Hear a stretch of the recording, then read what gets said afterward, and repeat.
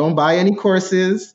Don't just immerse yourself, because 9 times out of 10, like a lot of these people selling cryptocurrency courses and stuff, they don't know what they're talking about. They don't even understand on a fundamental protocol level how even a blockchain works. And so I'll just say, like, it just makes me very wary of the information that newcomers are coming in and getting. So I always say, like, the best is always just immerse yourself. 1, 2, 3, 4.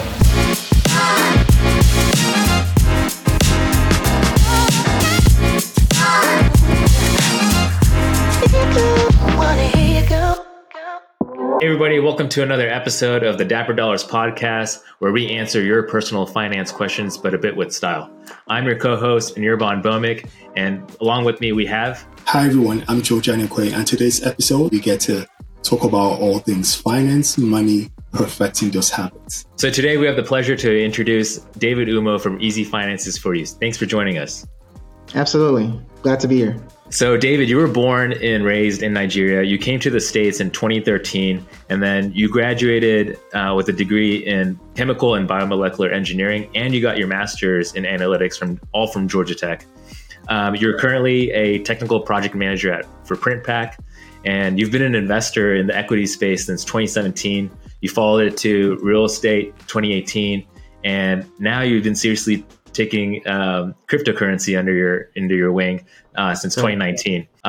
Biggest accomplishment, I'd say, it seems like you have about $1 million in real estate assets. Yeah, so I believe it's actually 1.8 in real estate assets, but equity is close to $500,000. Or actually, no, equity is close to 750,000. Correct, yeah. So all encompassing everything, you have about $2.5 million in assets. So congrats. And thanks for joining us. Thank you. Absolutely. Glad to be here. So before we get started with the questions, we wanted to start with one quick icebreaker. So let's say you won the lottery and you won about $10 million and it shows up on your bank account. What would you do with that money?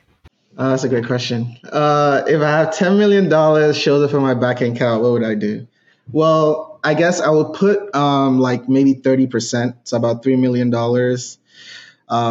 Initially towards opening something like an index universal life insurance, and then putting that in a irrevocable trust. It's sort of like kickstarting like a trust fund.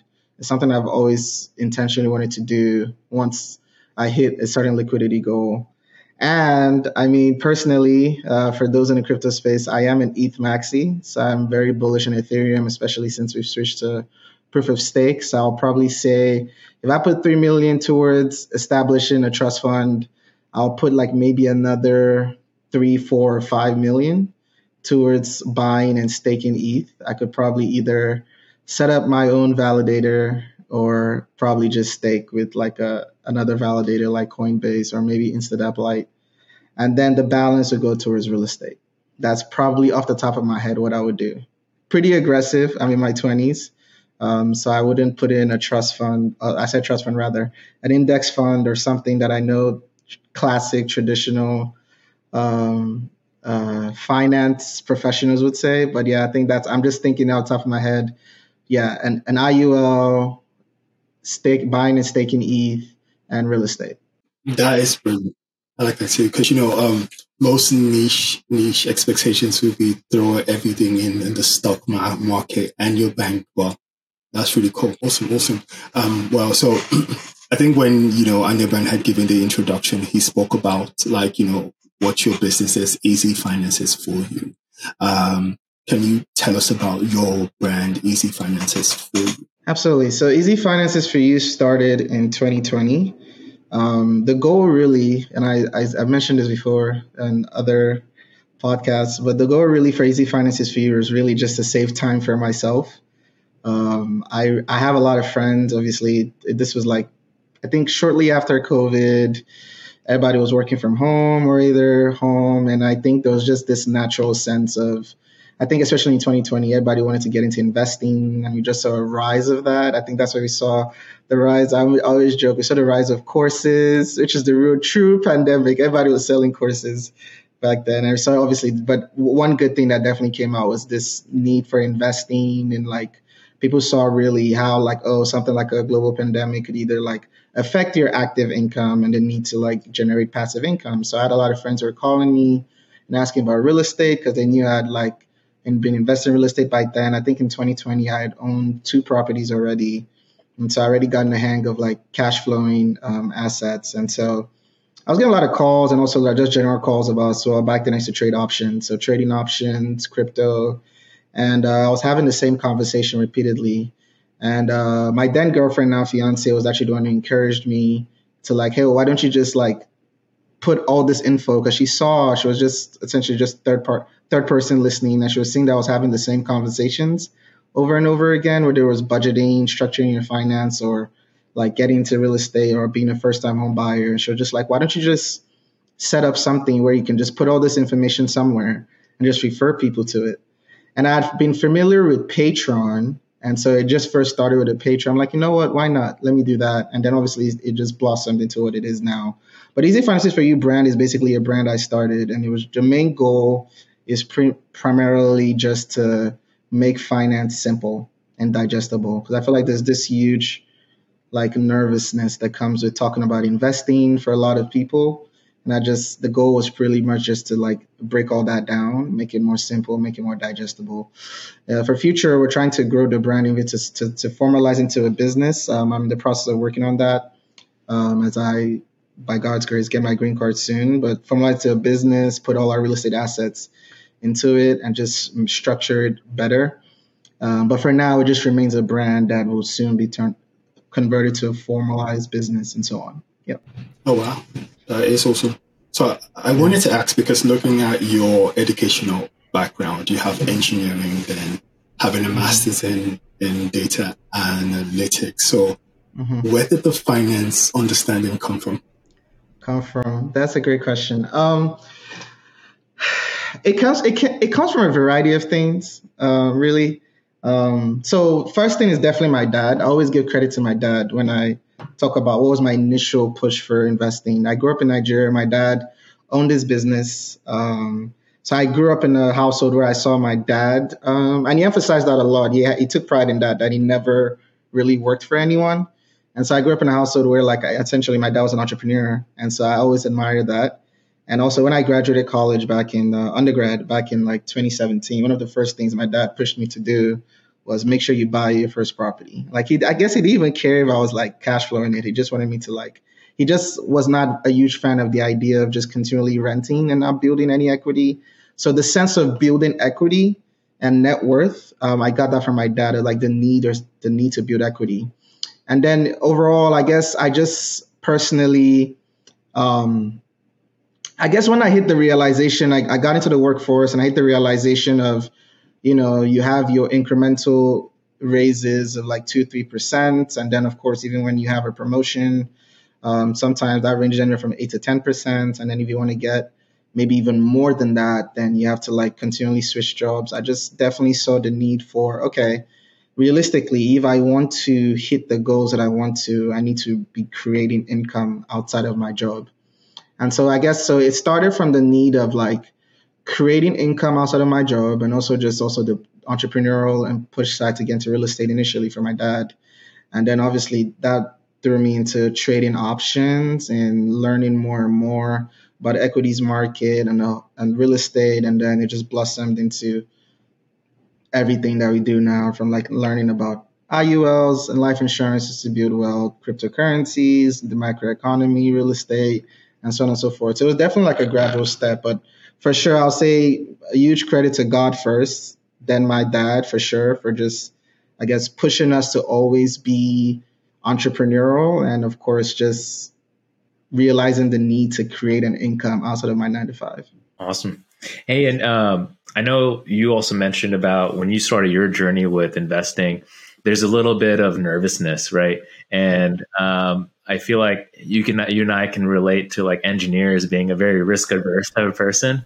So, how did you break that? And like, would you say you're kind of out of the norm, or did it take some sort of mindset adjustment to get out of that and then start that process? I'll say, I keep telling people my taste for risk, I attribute, even though I don't trade options anymore, I really attribute to the time when I used to trade options. Because for those this was even before 2017, there was not a whole lot of resources compared to now, where seemingly everybody's either trading Forex or options. But back then, You are young, just starting your career. I started with TD Ameritrade Thinkorswim back then. And obviously you have the paper trading account and then you go live trading. And that's always the thing. Like paper trading, when you know it's not your money, you're just, you create your methodology, you find your rhythm. And then when you go live trading, then emotions set in. And I just realized over time, I think it took me like a year and a half before I became even like profitable, consistently profitable. But I'll say but over time in that course, just the losing money, losing a good bit of money, and just just realizing that the discipline that comes with that was I would say really helped me be more tolerant towards risk, and but also be more strategic in how I analyze risk versus reward. When I even say even real estate now, a lot of the things I learned from trading options I still apply now in real estate when I'm doing my due diligence.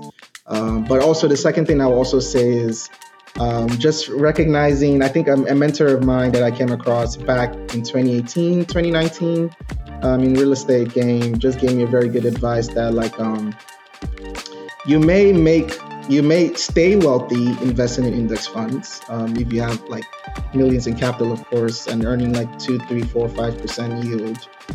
But you're not going to get wealthy investing in index funds. And so it was I think it's a very simple statement, but I think when he told me that was also very profound. I think his overall message was just, you're in your 20s, tolerate some risk, but obviously do it strategically. And so I think those two things definitely helped me be more risk tolerant. I'm still risk adverse to a degree, but definitely not super conservative. Like you said, a lot of engineers tend to. Exactly. But also, so, first of all, that quote was brilliant. I think it does make sense because I think the younger you are, you're more okay to take risks because there's still time to like recover.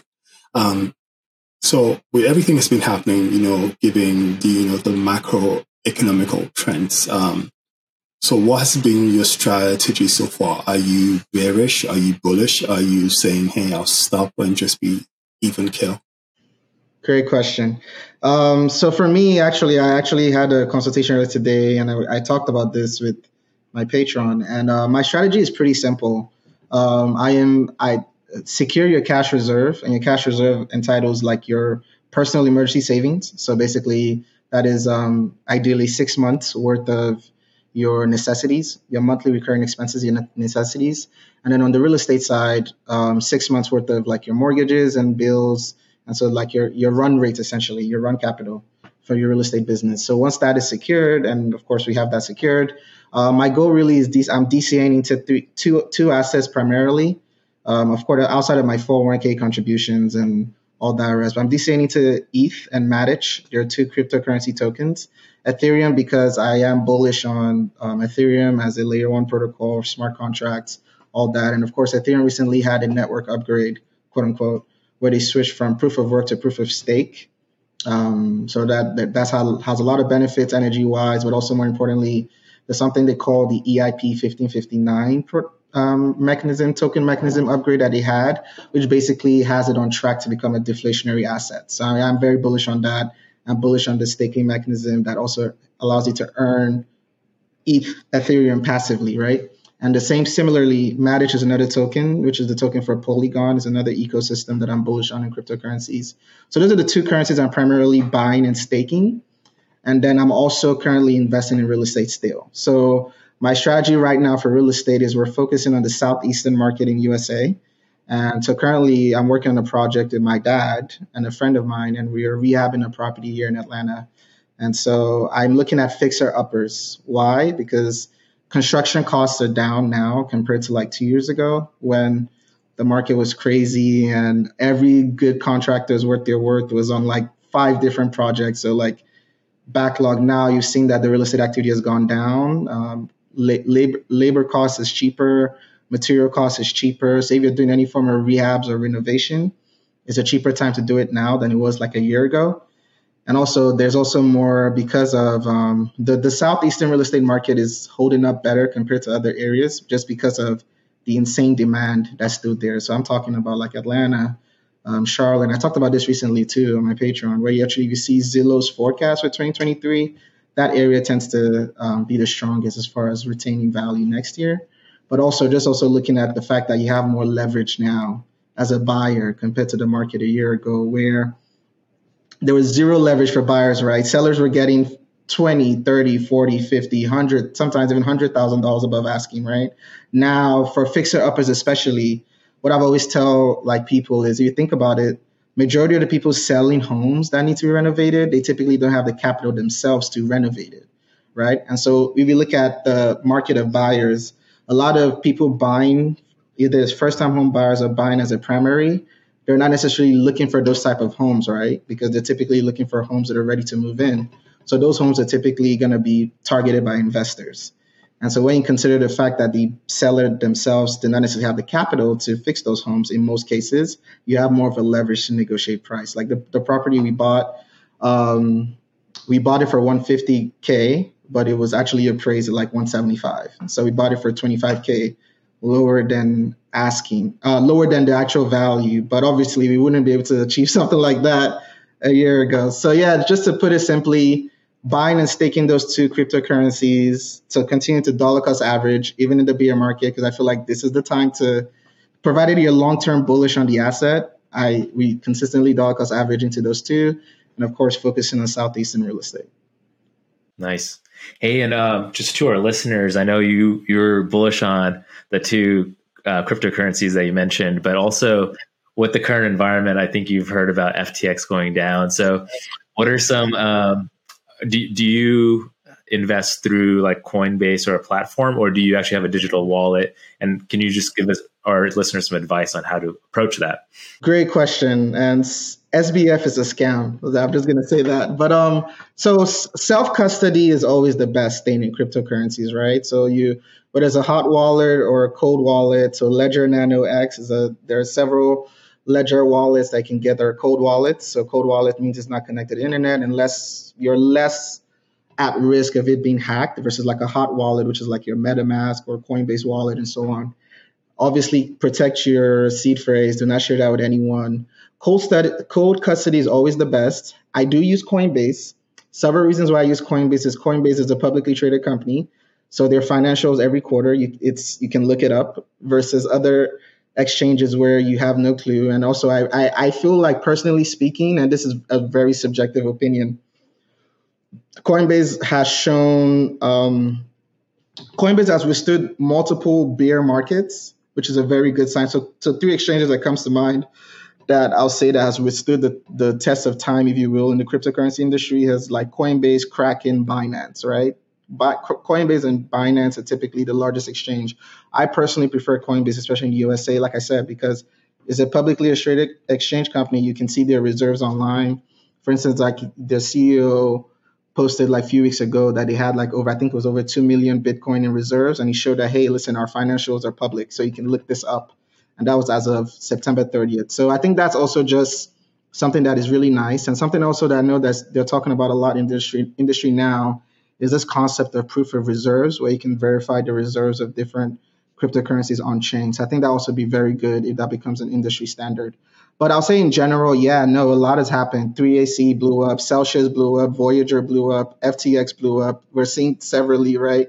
Multiple cases this year, especially. I think 2022 was the year of the importance of self-custody, because I mean, admittedly, I lost some money in Celsius, nothing too crazy, but I know people that lost a significant amount of money did. And also in FTX, I have some friends who worked for a startup in Nigeria that essentially raised some funds, who Alameda Research was part of the investors in Nigeria, and they kept the funds that they raised, which I believe was like $3 million US dollars, which was in the form of stable coins, and it was on FTX, and they lost it all. So for sure. It's crazy, it's risky. I always recommend that if you don't really know what you're doing, you're probably best off just holding your tokens in cold storage and forgetting they even exist. And maybe when the next bull market comes around, you can play around with it. But of course, the more and more you get familiar with what you're doing, understand what you're doing, understand blockchain technology, then you can leverage different platforms. Now, I will say this.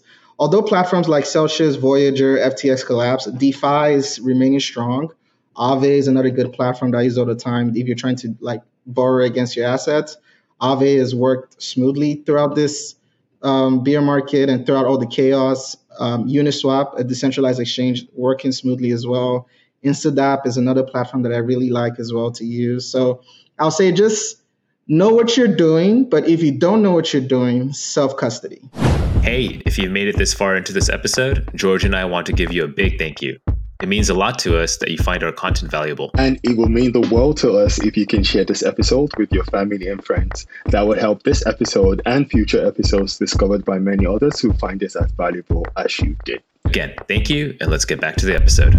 So that's really, I really do appreciate that. I mean, just being able to speak to just how you've been able to have that information. So for our listeners who are still thinking, okay, this is a space I want to go into, can you maybe suggest like an online platform where you could go get information from, or something they could subscribe to where they can actually build the information before taking those next steps? So I'll say, okay, couple things. I'll say the best way to learn is to immerse yourself. So if you're trying to learn about the space, I'll say you got to immerse yourself. Like, for instance, crypto Twitter is a good, I get so much information from crypto Twitter. Like, and then like, you see crypto Twitter, like you see there's even Telegram channels, like there's different, where there's NFT communities or different communities. I have a friend that immersed himself in NFT last year, and I told him the same advice. Like, I'm not big on NFTs, so I can't even like necessarily give you advice on NFTs, but the one advice I'll tell you is, if this is something that you're interested in, find your community and immerse yourself into that, whether it's the Telegram channel or whatever you want to do. And he did just that. But I'll say the best thing is read up the white paper. Some of them tend to be very technical. But read up the white paper if you do speak the language and you're technical of different protocol. It gives you a very fundamental like understanding of, like, for instance, the Bitcoin white paper is a good one. It's the first cryptocurrency and blockchain essentially, and so it can give you an idea of what Satoshi Nakamoto's vision for blockchain was, right? And then you can see that obviously from that, other blockchains spurred from that, like Ethereum and so on. You can see how as well. If I always like to narrate back to Bitcoin, because you can see how, like, okay, my thinking is always, how is this an improvement from Bitcoin, right? Now, people can make the argument that it is not. I'm not here to debate that, but it's just, if you're learning, immerse yourself, join different communities. I'll say start with Twitter. And one channel I personally like, I don't like recommending when it comes to crypto, because I mean, we've seen how different platforms, right, can go crazy. But one channel or platform or podcast or whatever, or media group that I really like is Bankless, Bankless on YouTube. Bankless.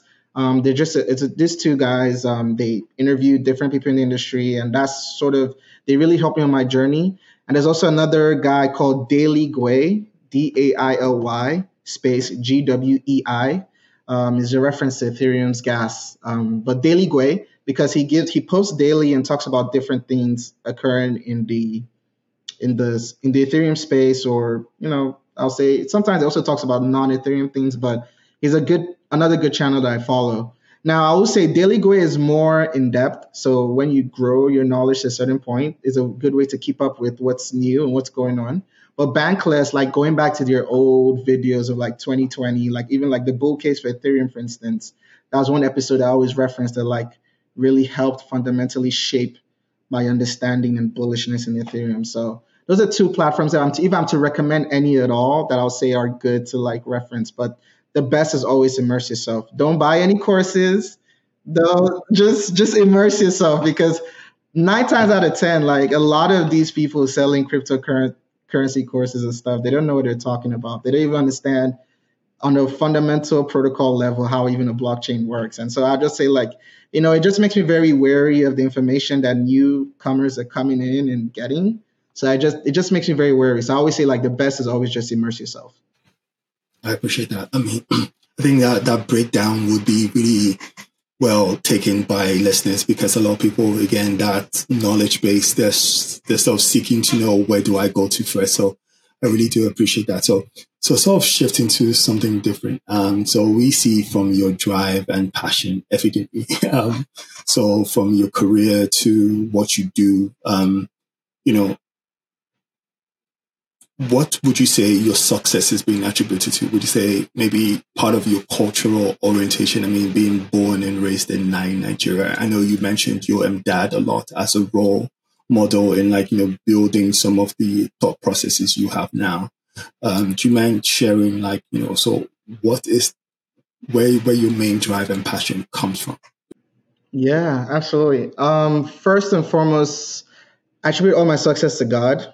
Um, I think that honestly, it'll be naive of me to say that like there weren't things that were just unexplainable. People could call it luck. People could call it just right place, right time. But I just call it the grace of God. So I attribute all my success first and foremost to God. A mindset. I will say though. That I have seen. I've never recognized it as an advantage, but I definitely see it as an advantage now. And it's something that I talk about this with my fiance. I'm going to be very intentional about instilling this in my kids. Is just understanding, especially in this country, understanding that nothing can limit you if you set your mind to do it and you trust God to take you there. Like I unfortunately, when I talk to a lot of people, especially since I started consulting with people, like whether it's on finances, investing, I've heard people all the time, yeah, but they'll say something like, yeah, but that's not reachable or feasible. Or, you know how it is in America. Like, I don't want to get political on you guys' podcast, but you know what I mean? Like, they'll be like, oh, yeah, but the system isn't set up for us to win. And while that may very well be true, but I just very much sit on this understanding like, well, maybe that may be the case for everyone, but that won't be the case for me, right? Just understanding that drive that like, I have God, I have everything, and I can if this is where God wants me to go and I put my mind to it, I'm there. So I think that's definitely really helped because even like when you're even interacting and networking, even something like real estate where you're meeting people and a lot of it is networking and finding the right connections, like people can easily see that confidence and they can appreciate it as well. And so just having that confidence and know how to just recognize that like, if I attribute my mindset to this, I can. Definitely upbringing, no doubt about it. Like coming from Nigeria, I'll say that's another thing. Like we just have this, we have a reputation here, I guess, of just like being go-getters. And I think that's just an immigrant mindset in general, right? Just recognizing that we didn't come here to suffer, we came here to hustle, right? so just having that mindset that like, yeah, no, for sure, we have to hustle and just setting goals. But yeah, and the last thing I'll say, and I talked about this recently with friends, the biggest thing for me as well is especially this year, I did it, but mid 2020, early 2021, I also started breaking up my goals, not just business goals, but even personal goals quarterly. So the new year is coming up. We have this tendency to set like New Year's resolution for the entire year, and that's great. But rather, this was actually an advice I got from another real estate mentor of mine. Who was like, set your 5-year goals and 10-year goals, and then you can also set your yearly goals if you want to. But really, what he does is sets his 5-year goals and 10-year goals, and then he sets 2-year goals that are broken down into quarters. And so I don't know what it is, but just breaking up my goals into quarters and then making them SMART goals, obviously measurable, achievable, recordable, all that good stuff, right? Has really changed the game for me because I've seen my productivity go up significantly because I know exactly what I'm supposed to focus on this quarter, what ideally I'd like to achieve, and what we should be prepping to do starting the next quarter. And I've just found that very profound in my opinion. So definitely God, definitely upbringing, definitely a mindset, and definitely breaking up your goals into quarterly goals that you can record and measurable. Mm-hmm. Nice. Yeah, and I think what you just said right there is like not only like how you want to break down those goals to reach those, but also that mindset of whether it's immigrant, whether it's whatever your background is, but it is that adjustment that you need to reach that. Because for me, I like to tell my friends, if anybody has gone to that point of failure, I think a lot of us in 2020 and 2021, we can relate to that. We've kind of, that point, we kind of maybe have hit our lows, but like, you can't just look at that you've officially failed. Because for me, I like to say like, you've officially failed is if you've given up. If you haven't given up, but then you've maybe failed a tiny bit on your goal, but then you're still getting back yourself up and then trying to achieve that goal, you haven't failed. And if I could say one more thing to expand on what you point, I'll say like to that point, like I even make a joke because people always say like, and I think also social media has a lot to do with this. Why people think this. Now that's why sometimes I try to be more transparent about my setbacks. Let people know like, no, it's not all glitter and roses. Like I do have setbacks too. But what people tend to attribute as failures are typically setbacks. And one thing I also say is master the mindset of outcome bias. And so never let the outcome determine your view on a step or decision you made. So two things, if the outcome was great, great, but how really you should analyze something you did was based on the due diligence initially. Because you could also have a great outcome, but it was a terrible decision. I could have a terrible outcome, but it was a great decision. And so I feel like sometimes people let outcome bias sets in, especially when there's failure, and that could really affect them going forward. And for me now, I even tell people like what people tend to attribute as failures, which I call setbacks, I've learned to embrace because that's where I've long term looking back, that's what I've learned the most. And I've also seen that those setbacks have given me very tangible lessons that has potentially even avoided something even catastrophic moving forward. Like I want to do all the, let me put it this way. As I grow in my investing journey, I want to make all the mistakes now. Because like the way I look at it is like I don't want to make certain mistakes like when I'm dealing with a much higher net worth or capital, right? I want to make the mistakes now. If I'm over levered in a deal, let that deal blow up and let me see the mistake now, right? If I'm doing this rehab and like we have you make the purchase and the rehab construction is like 190, 200,000. If we mess up, that's okay. Let me make the mess up now. I don't want to make the mess up when, like, in the future, by God's grace, I'm dealing with a rehab of, like, let's say, an apartment complex or a high rise, and I'm talking in the millions, and I'm like, oh, shoot, this is a lesson I should have learned, 10 years ago, because that would be more catastrophic, right? So I think just understanding outcome bias is a thing and just fighting hard to resist that. Yeah, that's a good point. Hey, what was that quote that George? You mentioned something. It was kind of like you learn from your mistakes. It was like a wise person.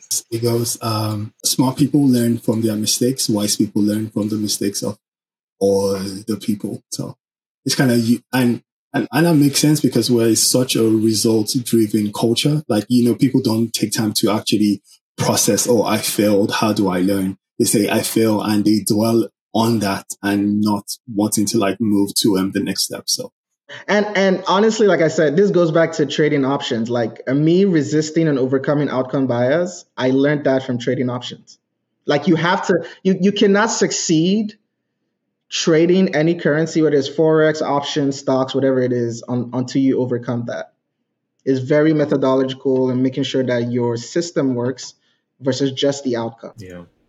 Hey, so this channel not only is finance, but it's called Dapper Dollars for a reason because we also like talk about fashion. This is kind of like a finance fashion question for you.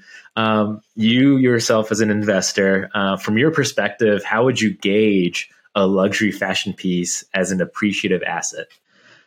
That's a great question. I feel, let me preface this by saying I am not the most fashion savvy person. So if anybody is very fashion savvy, I was about to say the same thing. If anybody's fashion savvy and yours, we just say nonsense. Like, please forgive me, I am not. But I imagine like scarcity will play a huge scarcity and demand, supply and demand, obviously, but scarcity in the sense of like, okay, is it a limited edition? I really like limited. When something is limited editions in high demand, like I feel like those things tend to be the best type of assets to invest in. How do you assess demand? And this is where it comes down to the thing that I always say, like you have to immerse yourself in whatever industry. So if you're telling me you're into collecting bags, I'll say you better know everything there is to it, everything there is to fashion bags and collecting bags, because I feel like that is really what places you in the best position to assess demand. And assessing demand is always difficult, no matter what you're investing in, right? So you have open interest if you're trading options. You have looking at purchase data or stats or things like that if you're looking at real estate. And so I imagine there's something similar for fashion if you're dealing with purchasing bags or whatever collector's item. So I'll say collector's items, limited editions, and also something I like to see is also things that have withstood time. So like, is there a certain brand that people have been collecting for years? Like Rolex is a good example. There, people collect Rolexes, right? And they're not all Rolexes are made equal, but the limited editions tend to really appreciate over time. And I think I was watching Graham Stephan like a few months back, who, yeah, I think he was talking about maybe a Rolex or something that he had gotten from his dad. I don't know, I can't remember, but I know the one thing that he references that it was a limited edition, and I guess it appreciated really well. So Again, it's just one thing I really appreciate is just how your perspective, it comes from a different angle. So that's really cool. I like that. So I know we mentioned like you having a pay intern account, and you do have sometimes one-on-one consultations, basically. I guess my follow-up question would be, so what sort of consulting services do you offer people? Someone reaches out to you to say, hey, I want to make contact. Like, what sort of consultations do you offer, basically? absolutely. So yeah, so for me on my Patreon, I have different tiers, and they're very cheap. So they're primarily just my friends and people that I know, because I don't even really advertise it, because I've also realized that my time is limited. But for my tier 4 Patreon, which is $20 a month, I pretty much just meet. Like today, I met with one of my friends who's a tier 4 Patreon, and we meet once every quarter, and we talk about whatever you want to talk about investing wise. And sometimes I even get on these consultations, and we talk about something finance for 15 minutes, and then we're gisting for the remaining 15, right? But it's really whatever you want to talk about. But in general, what the first services I offer, I don't give financial advice. I don't do that. I'm not a licensed financial. I can't legally give you financial advice, but we can talk about budgeting. I like to talk about budgeting and structuring your finance and automating your finance. So budgeting meaning starting with the fundamentals. How is your budget laid out? So like we can get intimate or not, right, in terms of your finances, but looking at like, okay, your net income, how much do I think you should be attributing to your savings, establishing your emergency savings, then dollar cost averaging or automating your investing on top of that. Also automating your finances and budgeting in the sense of, like, maybe I always recommend, like I like to have 2 checking accounts and a savings account, right? A high yield savings interest account. So 2 checking accounts. One would be for like your needs or bills or subscriptions or recurring expenses, or if you have any debt obligations. And your second checking account would be for your wants, like the stuff, your quality of life. I call that quality of life, stuff that you do to boost your quality of life, right?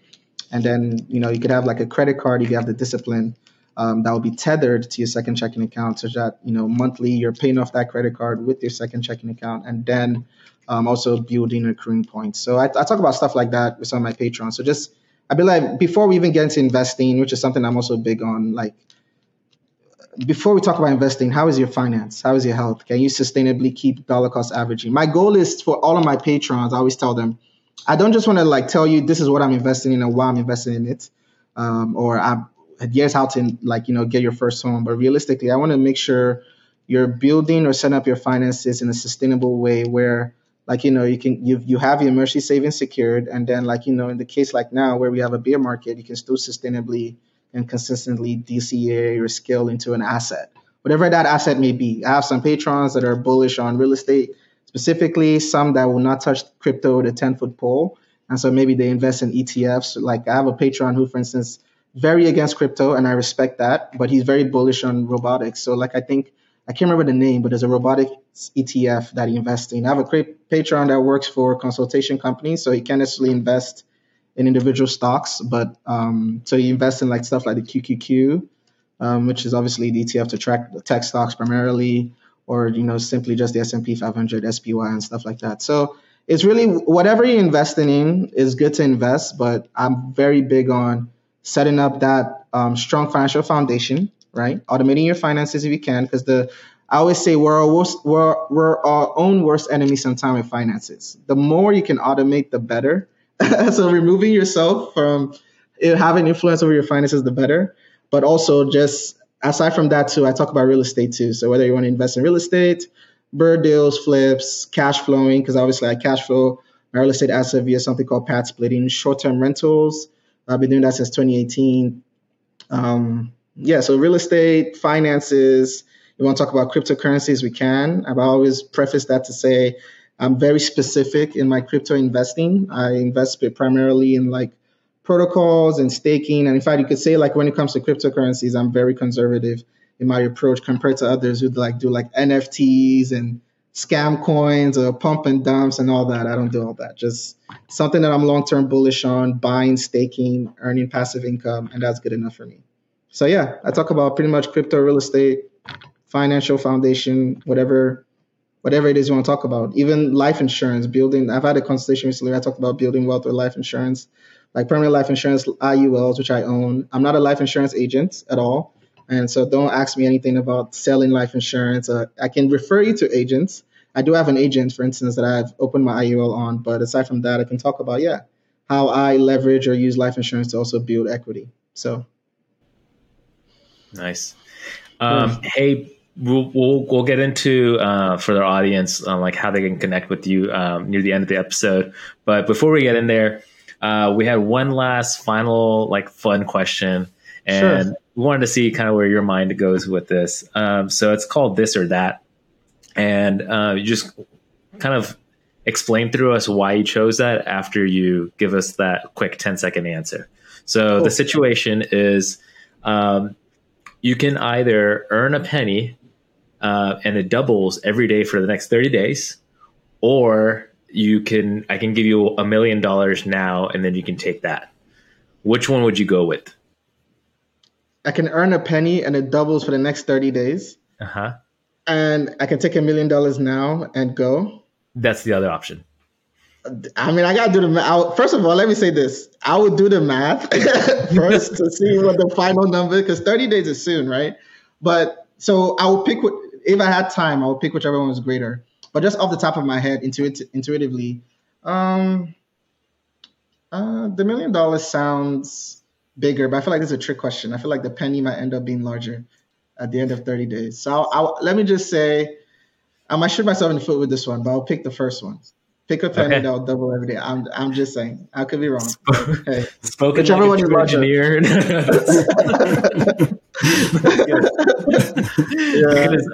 For our listeners, if you do the math, it equates to 5.4, so $5.37 million after that 30 days. So yeah, you're right. I knew that was a trick question. I knew it was a trick question. That's good. I like that one.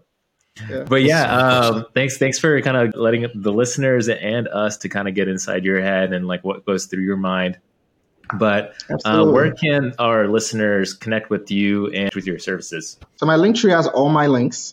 So if you find the Linktree on the podcast episode, it has all my links. You can connect me on IG.